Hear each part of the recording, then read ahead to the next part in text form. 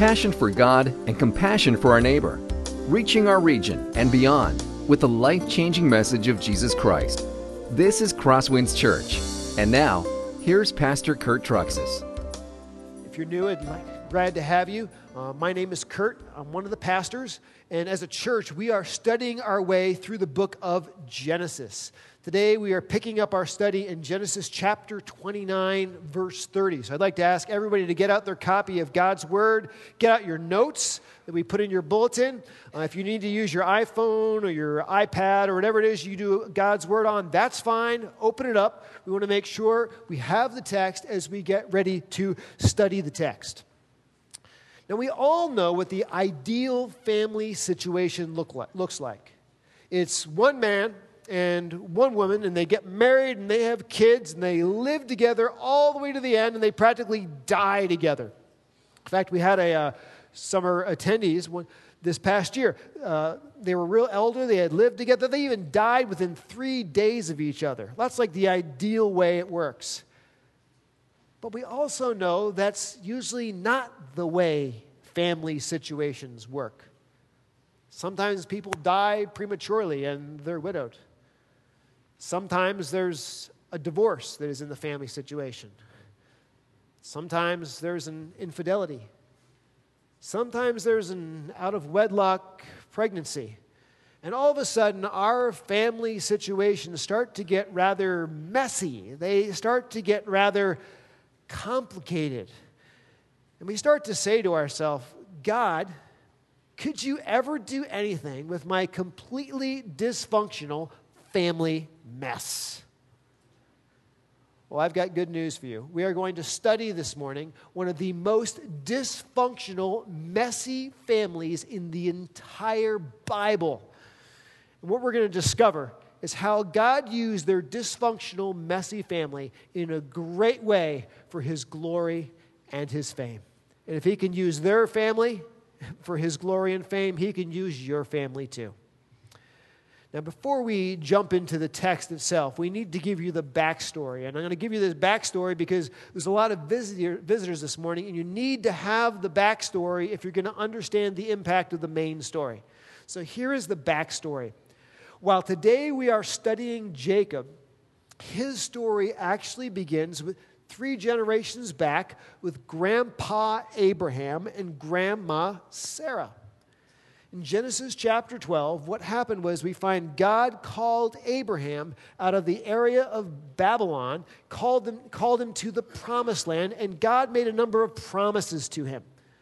And one of those promises that God made was that he would have heirs and he'd have a son. But as time wore on, it seemed like God was not good on His word. Because Abraham and Sarah were childless. Sarah was a barren woman. And Sarah became a very desperate and frustrated woman because God didn't seem to keep His word. So eventually what she did is she grabbed her maid, a woman named Hagar, an Egyptian woman, and said, "Why don't you sleep with my husband?" Doesn't sound like a good idea, sleeping with a maid, but that's what she chose. And Hagar conceived. She had a son named Ishmael, and Ishmael and Hagar caused all kinds of internal friction in the family. In fact, eventually Hagar and Ishmael were sent away, and Ishmael wasn't just frustration for Abraham and Sarah, but Ishmael became the father of the Arabs. And all you need to do is look at the Middle East situation on the news, and you can see what was the fallout of that situation and that choice that Abraham made to sleep with the maid. But God kept His promise. After Sarah was literally in menopause, all of her hope was gone, she conceived. And she had a son. His name was Isaac. Now, Isaac, he married a beautiful woman named Rebekah, and they ran into the exact same problem. Rebekah could not become pregnant. Now, here's a key thing you need to notice. Instead of repeating the sin of his parents, Isaac learned from the sin of his parents, and Isaac actually set himself to pray for Rebekah, to put his arm around Rebekah, and to seek God for the answer to her infertility. Now, here's the cool part. God answered their prayer. Rebekah became pregnant, she had fraternal twin boys, that is. They were Jacob and Esau. They're very different guys. Esau was as hairy as a golden retriever. In all honesty, that's what he was like. Not a real godly fella. He really only cared about two main things, and that was food and women. It's all he wanted in his life. In fact, the guy married 3 women, 3 pagan wives intentionally, as if one isn't enough. Jacob, not much better, except for the fact he didn't have that shedding problem. Because it says he was smooth-skinned. But Jacob was a cheat. He was a liar. He was a deceiver. He was one of those manipulators. And after cheating and deceiving and lying to his father and his brother, and in essence ripping them off of what is essentially millions of dollars in value, he had to run for his life. He told everybody he was on his way to Paddan Aram, 500 miles away, to hopefully find a decent woman to marry. And that was part of the truth. The real truth was he was afraid his own brother would kill him for what he did. Well, after the long trip, he arrived in town, and one of the first women he meets, if not the first woman he met, was this beautiful, drop-dead, gorgeous, knockout woman called Rachel at the well. It was like love at first sight. Could not get this woman out of his mind. Turns out that that her father is a man named Laban, who is actually the very brother of his mother. So they're like semi-related. She's going to be a good girl. So what happens is Jacob ends up working for Laban for 7 years to pay the bride price to get this amazing, beautiful woman named Rachel. But here is where the story started to change. On his wedding night, after Laban had maybe given him a little bit too much to drink, because it says in the text that's literally what happened, and it was dark out, and so he couldn't really see what was happening, Laban slipped into the honeymoon suite Rachel's older sister, a woman named Leah, a woman that in the Hebrew it says she was a little soft on the eyes. That's a very gentle way of saying she was, should we call it ugly? In fact, her name in Hebrew means cow. She's called the cow. So all of a sudden, Jacob finds himself marrying inadvertently and making love to on his wedding night the older, ugly sister, a woman named the cow. Wakes up in the morning, and you trust me, it was a shocker. That is not the woman he expected to find in bed, not the woman he served 7 years for. And what happened was he confronted Laban on this issue, and Laban says, okay, I'll tell you what, I'll let you have Rachel, her younger sister too, in exchange for another 7 years of service. So the good news is he does get Rachel, and thankfully he gets her in advance payment for another 7 years of service in the future, and not the other way around where he has to serve another 7 years and then marry her. But this is essentially what happens. Jacob finds himself married to Leah, who is the girl who has an incredible crush on him, and then about a week later marries Rachel, the younger sister, that is incredibly in love with him at the same time. Now, ladies, I just want to ask you a question. What do you think marriage would be like if you and your sister were both in love with the same man and married to the same man within 1 week of each other? You are a dead audience. Can you say disaster? Can you say dysfunctional family? Folks, this is the stuff that even Jerry Springer won't touch. This is how incredibly dysfunctional this family is. What we are going to do is we're going to buckle up and read this story about these two sisters who are scheming and manipulating each other and undercutting each other as they're trying to vie for the affection of the man they love named Jacob. And it is one ugly, incredible mess. But here is the cool part. When we're done, we're going to see how God takes this completely dysfunctional family and uses it for his honor and his glory and his fame in a way that you and I would never have guessed. So let's jump into the text. Genesis chapter 29, we're going to begin reading in verse 31. When the Lord saw that Leah was hated, he opened her womb. But Rachel was barren. And Leah conceived and bore a son, and she called his name Reuben, for she said, because the Lord has looked upon my affliction, for now my husband will love me. She conceived and bore a son, and said, because the Lord has heard that I am hated, he has given me this son also. And she called his name Simeon. Again she conceived and bore a son, and said, now this time my husband will be attached to me, because I have borne him 3 sons. Therefore his name was called Levi. And she conceived again and bore a son, and said, this time I will praise the Lord. Therefore she called his name Judah. Then she ceased bearing. Now, this was not a happy marriage. It is one messy, terrible relationship. And it begins by saying this: Jacob hated Leah. Now, I read some commentators on this. They say, well, that's just too strong of a word. He probably didn't really hate her, probably just liked her less than Rachel. But then you just look at the Hebrew word. The Hebrew word is hated. It's literally the word for enemy. That is how Jacob felt about Leah. He just hated her. He never wanted to marry her in the first place. He is not attracted to her at all. She isn't beautiful. He's angry at her because she intentionally stole his wedding night with Rachel.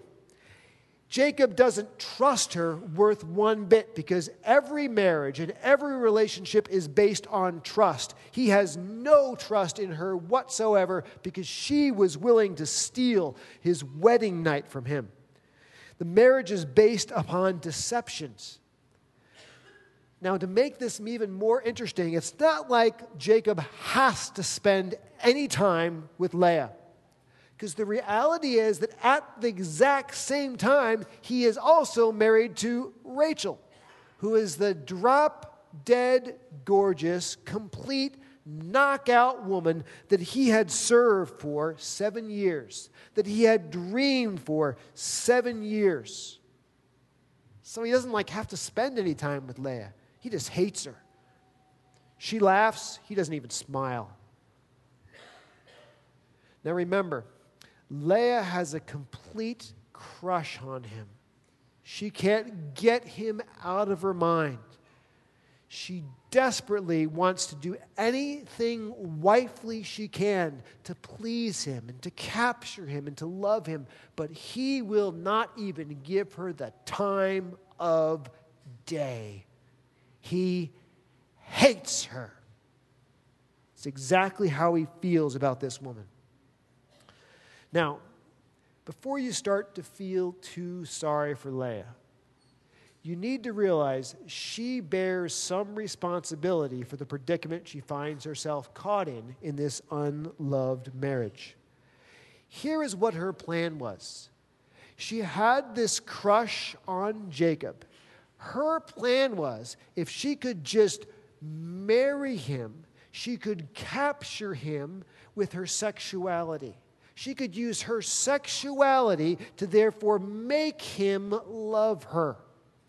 That was her plan, to capture him and enfold him by using her sexuality to manipulate him and change him. And I have to tell you, ladies, that plan does not work. That is a very bad plan to try and capture and change a man that way. So here's the deal. What you want, young ladies, is you want to find a man who actually pursues you. You want a man who's willing to pay the price, to work hard to acquire you. You want the man who chooses you. You don't want to choose your man. What you need to understand is this kind of backwards relationship where the woman pursues and then uses her sexuality to capture and manipulate a man will not work. It'll end up with a woman who is unloved in her marriage. Now you say, why do you say this? How do you prove this? I'm not going to prove this psychologically. I am going to prove this to you theologically, because that's really all that matters. Ephesians chapter 5 says the husband and wife marriage relationship is a living, breathing example given to us of the relationship that parallels between Christ and the church. Christ is the groom, the church is the bride. Christ sought his bride. Christ paid a great price to acquire his bride. Christ pursued his bride. We respond to Jesus because he loved us first, right? You cannot reverse that around. The church doesn't pursue Christ. The church does not manipulate Christ into loving us. The church is not trying to manipulate and control Christ and to get him to do things. We don't do that. We respond to the love that Christ has for us. And just as that relationship order is not arbitrary and reversible when it comes to the relationship between Christ and the church, the way a relationship takes place between a man and a woman is not arbitrary and reversible. Think about what happened with Jacob and Rachel. Jacob chose Rachel. Jacob pursued Rachel. Jacob paid for her by working for her for 7 years. There was no sexuality involved in that until the wedding night. And when it's all said and done, does Jacob love Rachel? Does Jacob hold on to Rachel? Yes. But when you reverse it, and Leah pursued Jacob, Leah used her sexuality to try and manipulate and hold Jacob. It didn't work. She ended up unloved, hated, and lonely. Young ladies, I say this to you. Wait for the godly man that pursues you. Wait for the man who does the hard work of earning you. Don't follow the path of this world and what the ladies' magazine says, which say flip it all around, because you will end up in an unloved marriage. Now, why Jacob doesn't love Leah, the good part is God does love Leah. In fact, God opens her womb. And on the rare occasions when Jacob gives Leah her conjugal rights, she conceives. And she conceives almost instantly. Now, what's interesting is she names each one of her children after the heartbreak and pain in her marriage. For instance, the first child she has is a son. His name is Reuben, which means literally in Hebrew, see, a son. The idea is, look, I've given you a kid. Look at me. Pay attention to me. And it says literally that Reuben is named after the misery of her marriage. Somebody be attached to me? Pay attention to me? Look at me? Because my husband won't. Imagine that when Reuben goes to school and all of his friends are like, hey, what does your name mean? My name means please look at me, because my dad never pays any attention to my mom. That's what his name means. Real bummer of a baby name to give your kid, isn't it? But every time she says that name, that's what will come to mind.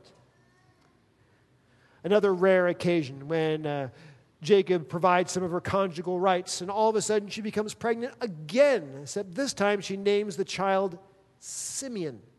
Simeon has to do with the Hebrew word to hear. And God heard me, and he heard the misery in my marriage. Apparently what is going on is that when Jacob comes home from the field at night, there is Leah, and there is Rachel. And consistently, night after night, he grabs Rachel and brings her into the bedroom. And Leah, night after night, is left in the living room, crying herself to sleep on the couch, because she is so lonely and so unloved and so miserable. So her second son is named after the fact that God has heard me crying myself to sleep.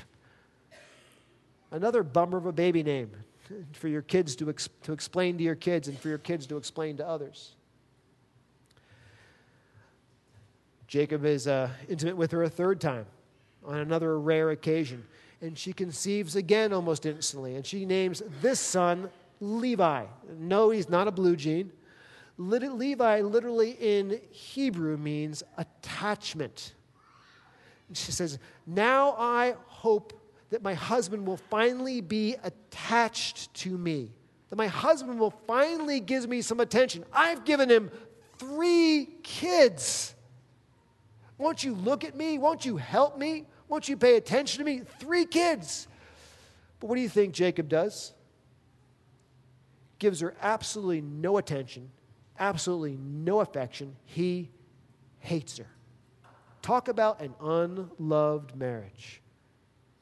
And Levi has to explain to everyone that Dad has no affection and no care for Mom whatsoever. That's my name. Now, I picture it this way. When they end up going for a walk in the park, that you have Jacob holding Rachel's hand, and they sort of walk in the front, and Jacob's sneaking a kiss on her neck, holding her hand. But about 20 feet behind is Leah, all by herself, pushing one of those double baby strollers. And then she has Levi in one of those pouches, and she's got 3 kids. She's trying to make it all work, but nobody helps her. Jacob just ignores her, not attached to her at all. That's the family dynamics of what is going on in the dysfunctional family mess.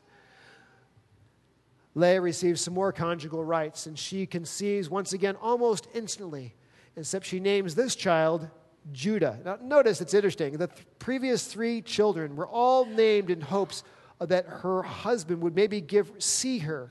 Her husband would hear her crying. Her husband would finally pay attention to her.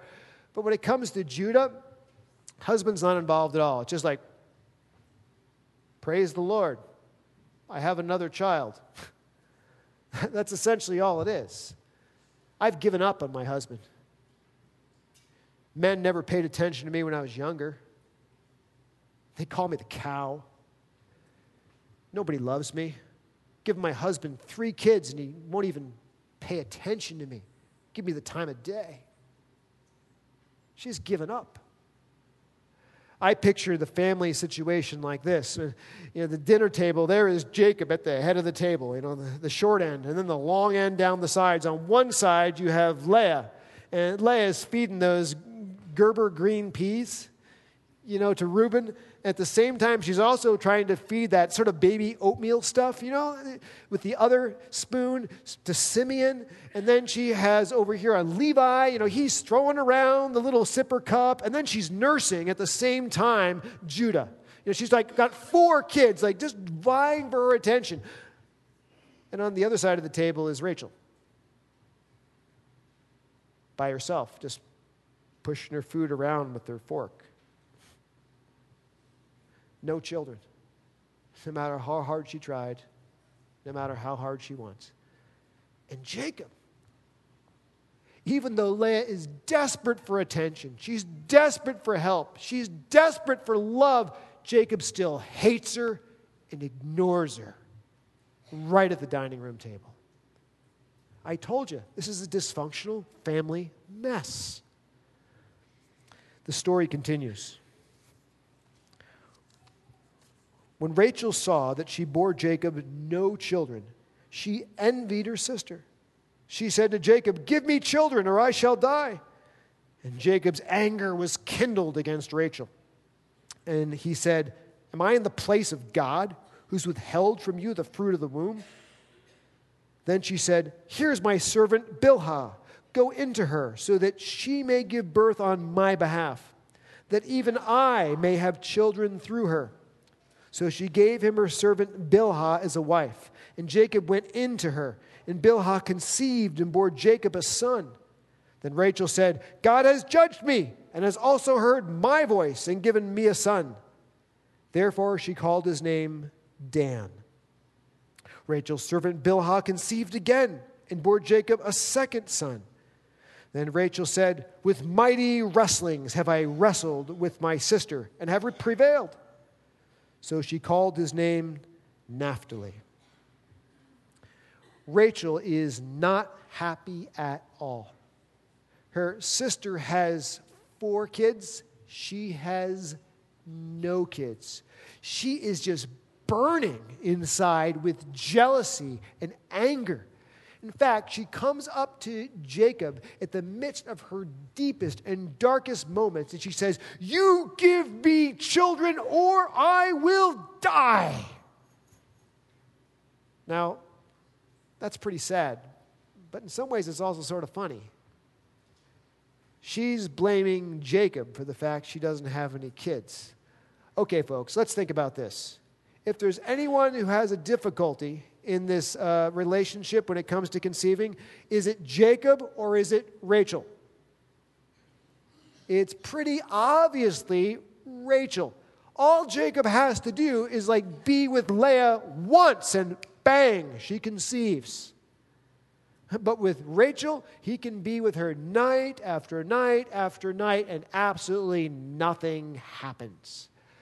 But in her anger and in her jealousy of her sister, she blames Jacob for what is her own problem. Now, let me just give you a little helpful marital advice. Isn't that the way it often works? When we have marital difficulties, we blame our spouse instead of ourselves. Isn't that what happens? We're quick to point the finger this way instead of pointing the finger this way, because this is not comfortable. It's easier to blame shift. Oftentimes, we are the source of most of our own marital difficulties. I don't know if you realize that. Let me give you some examples. For instance, sometimes I hear men as I do counseling, and they'll say, my wife, we used to have this wonderful, passionate, intimate relationship, but our relationship has grown so cold. When I'm home at night, she is not interested in me whatsoever. She doesn't really care about me whatsoever. She's just thinking about work and busyness, and it's her fault that my marriage has become passionless and loveless. And then I often say, when was the last time you called her during the day? Well, I haven't done that recently. Did you text her? Do you even know her cell phone number, or is it just on speed dial? Have you sent her flowers recently? Have you cultivated her during the day and told her how important she is and how loved she is? Or you just totally forget about her, then come home at night and expect her to be interested in you? And most of the time, the guys go, well, I just come home at night.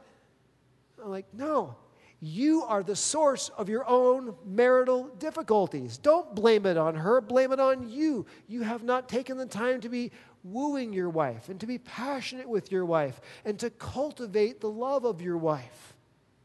That's the problem. Her, not you. Or flip it around. Sometimes women will say to me, my husband, he just gives me so much distance. He doesn't share with me. He doesn't be open with me. And I get angry at him. And I let him know that you need to spend more time at home and you need to do this and need to do that. But he just keeps drawing further and further away. And the question becomes, you talk to the guy, why do you draw away? He says, well, when she's angry like that, I just want to give her more space. I just can't handle the turbulence. I can't handle the emotions. I just need to stay away until she's calm. And the more space he gives her, the angrier she becomes. And she's the source of her own marital difficulty. But she likes to blame it on him rather than her. You see how blame shifting works in a marriage? Let me say it again. We are often the source of our own marital difficulties. Don't blame it on someone else. Look in yourself. Incidentally, Jacob doesn't do much of a better job than Rachel does when it comes to this situation, because when she starts venting on him and yelling at him, he responds by yelling right back at her. It's what we learned here. What does he say? Oh, I'm on my next page. I didn't realize that. What does he say? He essentially says, is it my fault that God has withheld the fruit of the womb from you? But it's very interesting in the Hebrew when it says how he yelled at her. It says that he yelled at her by becoming literally hot in the nose. Now that sounds weird. Hot in the nose is a Hebrew colloquialism for what we would usually say is red-faced. You know when you get really angry, how your face becomes beet red when you lose control and you're just ripping people up one side and down the other? That is the way Jacob treated Rachel. She got emotional and blamed him for her problems. He was not soft. He was not patient. He was not kind. He just went and ripped her up one side and then down the other. He yelled at her at the top of his lungs, which incidentally is exactly the wrong way to treat a woman who is heartbroken and emotional and broken. So he just injured her. He did not learn from his own father. Remember what his father did? I told you at the very beginning, when Rebekah couldn't get pregnant, when Rebekah was heartbroken, what did Isaac do? He put his arm around her, and he prayed for her, and he prayed with her, and God allowed her to conceive. What does Jacob do? Tears her up verbally, just ruins her when she's emotionally vulnerable and weak. Now, as a result of this emotional abuse that she gets, she becomes even more desperate. And she says, why don't you sleep with my servant Bilhah? Now, what she does is she intentionally chooses to repeat the sin of Grandma Sarah. She knows the disaster that it caused, the pain in the family that were there. But in her desperation, and when she wasn't protected and helped by her husband, she stepped into the very sin of her grandma. Sleep with my servant. Bilhah conceives, and she names him, first of all, she names him Dan, which means judged and vindicated. So, you know what? God is judging. He's vindicating me. I am going to get somebody on this board. I'm getting a kid. Not a great child's name. And then she names the next child Naphtali. Naphtali is Hebrew for wrestling, is what it is. I am wrestling with my sister, and I am beating her. Another bummer of a child's name. Your name is based on the fact that your mother is finally catching up with her sister and having more kids. Well, here's where it goes. Leah says, oh, you want to bring the maids into the game? I can do the exact same because I have a maid. And here's where it picks up. When Leah saw that she had ceased bearing children, she took her servant Zilpah and gave her to Jacob as a wife. Then Leah's servant Zilpah bore Jacob a son, and Leah said, good fortune has come. She called his name Gad. Leah's servant Zilpah bore Jacob a second son, and Leah said, happy am I, for the women have called me happy. She called his name Asher. So, what you have is Zilpah quickly conceives again. And listen to these baby names. Gad simply means good luck, or I got lucky. We've sort of like lost God completely in the picture. She's a very bitter woman at this point. It's sort of like naming your child Lotto or Vegas. Probably not the way to go. Hey, what's your name? Mom got lucky. That's not good. Not only that, but the next one she names is Asher, which is happiness. Like, I'm happy because I'm finally getting ahead of my sister again. You can picture these guys. They have star charts on the refrigerator, you know, and like they're competing to see who's going to win. We have 6-2 is the score at this point. And then it gets better. In the days of the wheat harvest, Reuben went out and found mandrakes in the field and brought them to his mother Leah. Then Rachel said to Leah, please give me some of your son's mandrakes.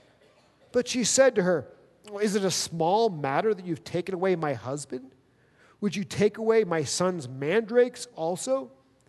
So Rachel said, then he may lie with you tonight in exchange for your son's mandrakes. When Jacob came from the field in the evening, Leah went out to meet him and said, you must come into me tonight, for I've hired you with my son's mandrakes. So she lay with her that night.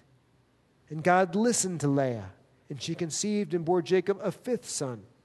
Leah said, God has given me my wages because I gave my servant to my husband. So she called his name Issachar. Leah conceived again and bore Jacob a sixth son.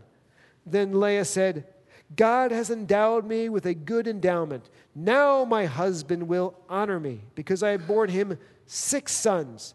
So she called his name Zebulun. Afterward, she bore a daughter and called her name Dinah. The situation as Reuben's grown up, Reuben's probably about 5 years old at this point. Reuben is out in the field, grumbling around. He finds this plant called a mandrake. That for you, that doesn't mean much of anything. The main part of this plant has a neat smell to it, but the essentially important part is the root. It looks like a carrot root, except it has multiple prongs instead of one prong. And here's what you need to understand. Mandrakes in biblical times were also called love apples. They're spoken of in the Song of Solomon. They have a narcotic property to them. They were often thought to be sort of an aphrodisiac and also to increase fertility. So what happens is Leah has the mandrakes. Rachel sees the mandrakes and says, oh, I want some because if anything, I need to increase my fertility.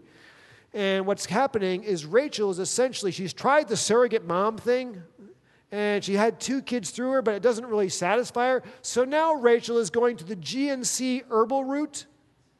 That's literally what she's doing. I'm going to try the mandrakes that'll hopefully help me get pregnant. By the way, it doesn't work for her, just so you know. So don't spend your money too much at GNC. But you get an interesting snapshot into the nature of the relationship in this family. Because Leah says, you have taken away my husband. Are you going to take away my mandrakes too? In other words, at this point, the only person that Jacob sleeps with is Rachel. And Jacob can't sleep with any of his other wives unless she lets them. Leah, at this point, has never had, or has not had for a long period of time, any intimacy from her husband whatsoever because Rachel refuses to let her go in. A lot of tension in there. Messy home, dysfunctional home. So what she decides to do is she says, I'll tell you what, we'll make a trade. I'll give you my mandrakes for a one-night stand with my husband. That's literally what happens. This is sex for hire. If you say it's any different, it's not. Literally what goes on. And here's where it gets interesting. She has intimacy with her husband, and instantly she gets pregnant once again. And she names her son Issachar. Now here's where it's fun. You know what Issachar means in Hebrew? Bought or paid for. He goes to school and people say, your name means bought and paid for. Yeah, my mom paid for my dad to be intimate with her. What a bummer of a birth name. I told you this family's a complete mess. At another time, there's this conjugal rights that happens, and once again, Leah gets pregnant. And this time she calls her son Zebulun. And this is interesting because it means honored, or it means the champion. She has now declared herself the undisputed baby birthing champion in the family. I've cranked out 6 kids of my own and almost no intimacy from my husband. I have 2 through my surrogate mom, maidservant. All you can do, sis, is have your 2 from your maidservant. That's it. I am the champion. And Rachel, the incredible, ravishing beauty, who's always had all the affection of any man she ever wanted. The one who has every man's desire is finally at the end of her rope. She's completely broken. She's tried the surrogate mom. She's tried the GNC herbal supplements. Nothing works. It's when she's broken is when God remembers her and God comes to the rescue. Isn't that often the way He works in our lives? Brings us to the exact end of ourself before He comes to the rescue? And it says this, then God remembered Rachel. God listened to her and opened her womb. And she conceived and bore a son and said, God has taken away my reproach.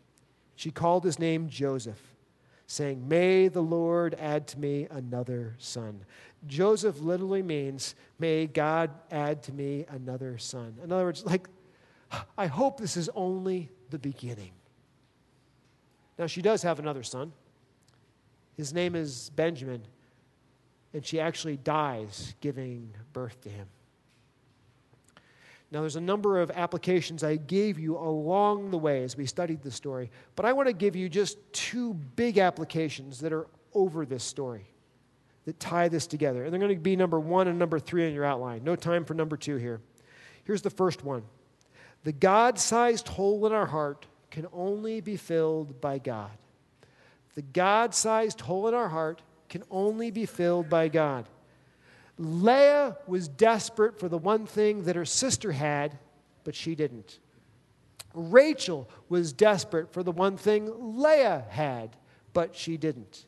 In fact, they orientated their entire lives around getting the one thing they didn't have, rather than being thankful for the things that they did have.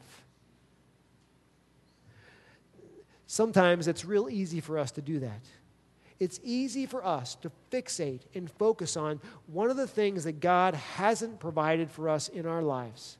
And we think if we would only get it, then we'd be happy, then we'd be satisfied, then we'd be glad. And I have to tell you that when you do get it, it doesn't satisfy. It reminds me of Christmas. You guys remember growing up, you gave your mom and dad a Christmas list? Maybe what you just had to have to be happy on Christmas was a Red Ryder BB gun. Maybe, like for me, I had to have one of those little handheld video games. You know, if I have to get that football game, Mom and Dad. If I don't have it, Christmas won't be the same. I just won't be happy. And I longed for it, and I dreamed about it, and I desperately wanted it, and I even searched for the presents to find out if my parents got it for me. And we looked everywhere, and finally their Christmas morning came, and I've dreamed of it, I've wanted it. I opened it up, and I played it, and by 2 o'clock on Christmas afternoon, I was bored. Ever been there? That stuff can't satisfy? Relationships can't satisfy? Now, I'm not saying that stuff is bad or relationships are bad, but I just want you to realize there's a God-shaped hole in your heart that can only be satisfied by God Himself. You can stick other things in that hole, and it'll realize once you get it there that it's too small. It's not enough. Its joy doesn't last. For some of you, you say, I won't be happy until I get that promotion. And when I get that promotion, I'll get that raise. And then my income will be raised up here. And then I can finally be happy because I have the financial security I want. For others of you, you say, I can't be happy right now because I'm single. And God, you need to provide me that wife. God, you need to provide me that husband. And if I have the wife or if I have the husband, then I'll be satisfied. For others of you, you say, I cannot get pregnant. God, if you could just give me a child, then I'd be happy forever. And I have to tell you that when God does provide those things, or if God does provide those things, you will be happy, but it won't last. The only thing that can provide the happiness and joy in your heart that lasts for your entire life is knowing that you are loved passionately by God, and His plans for you are good, and that He loves you so much He sent His Son to die for you. That is the only thing that can fit that hole. So don't live for the one thing you don't have.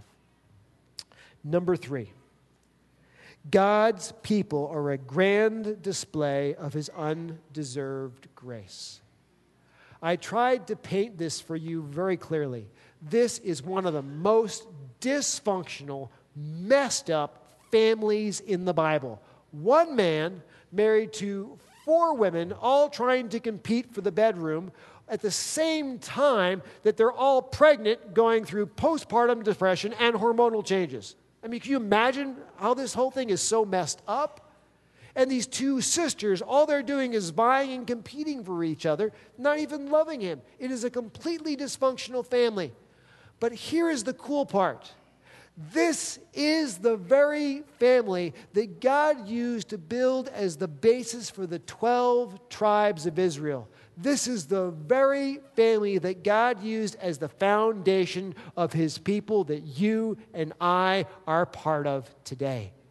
In fact, you know that when we someday get to the new creation and we get to the new Jerusalem and we walk in and out of that new Jerusalem for all of eternity, there are 12 gates. And over the names of those 12 gates, inscribed one name over each gate, are the names of this dysfunctional family.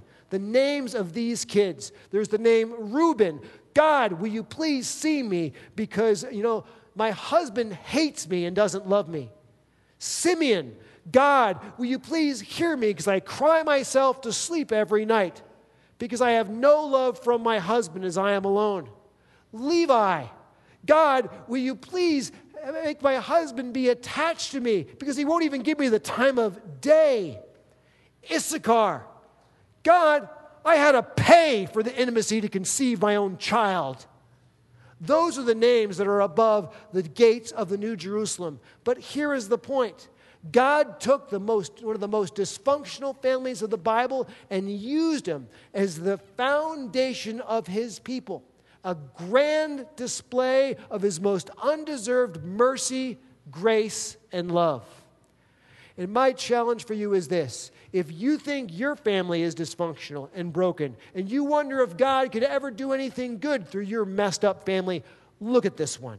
Look what God did through them. All for his grand display and glory and grace of his might and his kindness and his love. God can use you too. Now, as I close, I want to talk to some of you here who have been with us through the series of Genesis. Or maybe you're just connecting and catching on right now.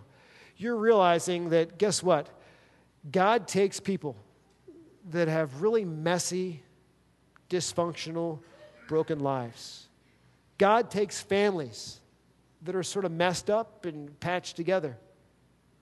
And God redeems them, and God remakes them, all for his glory and grace. And you've been here and you've been listening. Today I'd like to challenge you to go from a listening person to a full-on Christian. I want to challenge you to give your heart, your soul, and your life to Jesus Christ. To confess your sin to him, to give him your broken, dysfunctional life, your broken, dysfunctional family. And ask him to remake you, make you a new person and a completely new family from the inside out. That in this life and for all of eternity, when your name is in the book of life, it'll be a name that is written in there as a grand display of God's undeserved mercy and grace. Do you want to trust Jesus Christ today? I'm going to pray, and I'm going to do a really simple prayer. If you're going to give your life over to Jesus, I ask you to pray this prayer in your heart after me. Let's pray. Dear Jesus, I come before you with my dysfunctional, messy, sinful life. I come before you with my completely messed up, patched together family. We confess our sin to you. I ask Jesus' death on the cross to pay for our sin. And I ask that you'd send the Holy Spirit in my life right now and make me into a completely new person from the inside out. And that I would be, for all of eternity, a grand display of your undeserved mercy and grace.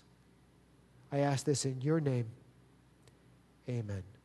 Now, everybody, keep your heads down. Keep your eyes closed. If this morning you prayed that prayer and you gave your heart to Jesus Christ, I want to challenge you to have the courage to look up and to have your eyes meet mine right now. Has anybody committed their heart to Christ? Thank you. Okay. Dear Jesus, I thank you for using dysfunctional people and for using dysfunctional families and redeeming them for your honor and glory. Because as we look at our own lives and we look at our own families, this is the very hope that we need. And all God's people said, amen. This has been a presentation of Crosswinds Church. More of Pastor Kurt's sermons can be found online at crosswinds.tv. Thanks for being with us, and may God continue to enrich your life.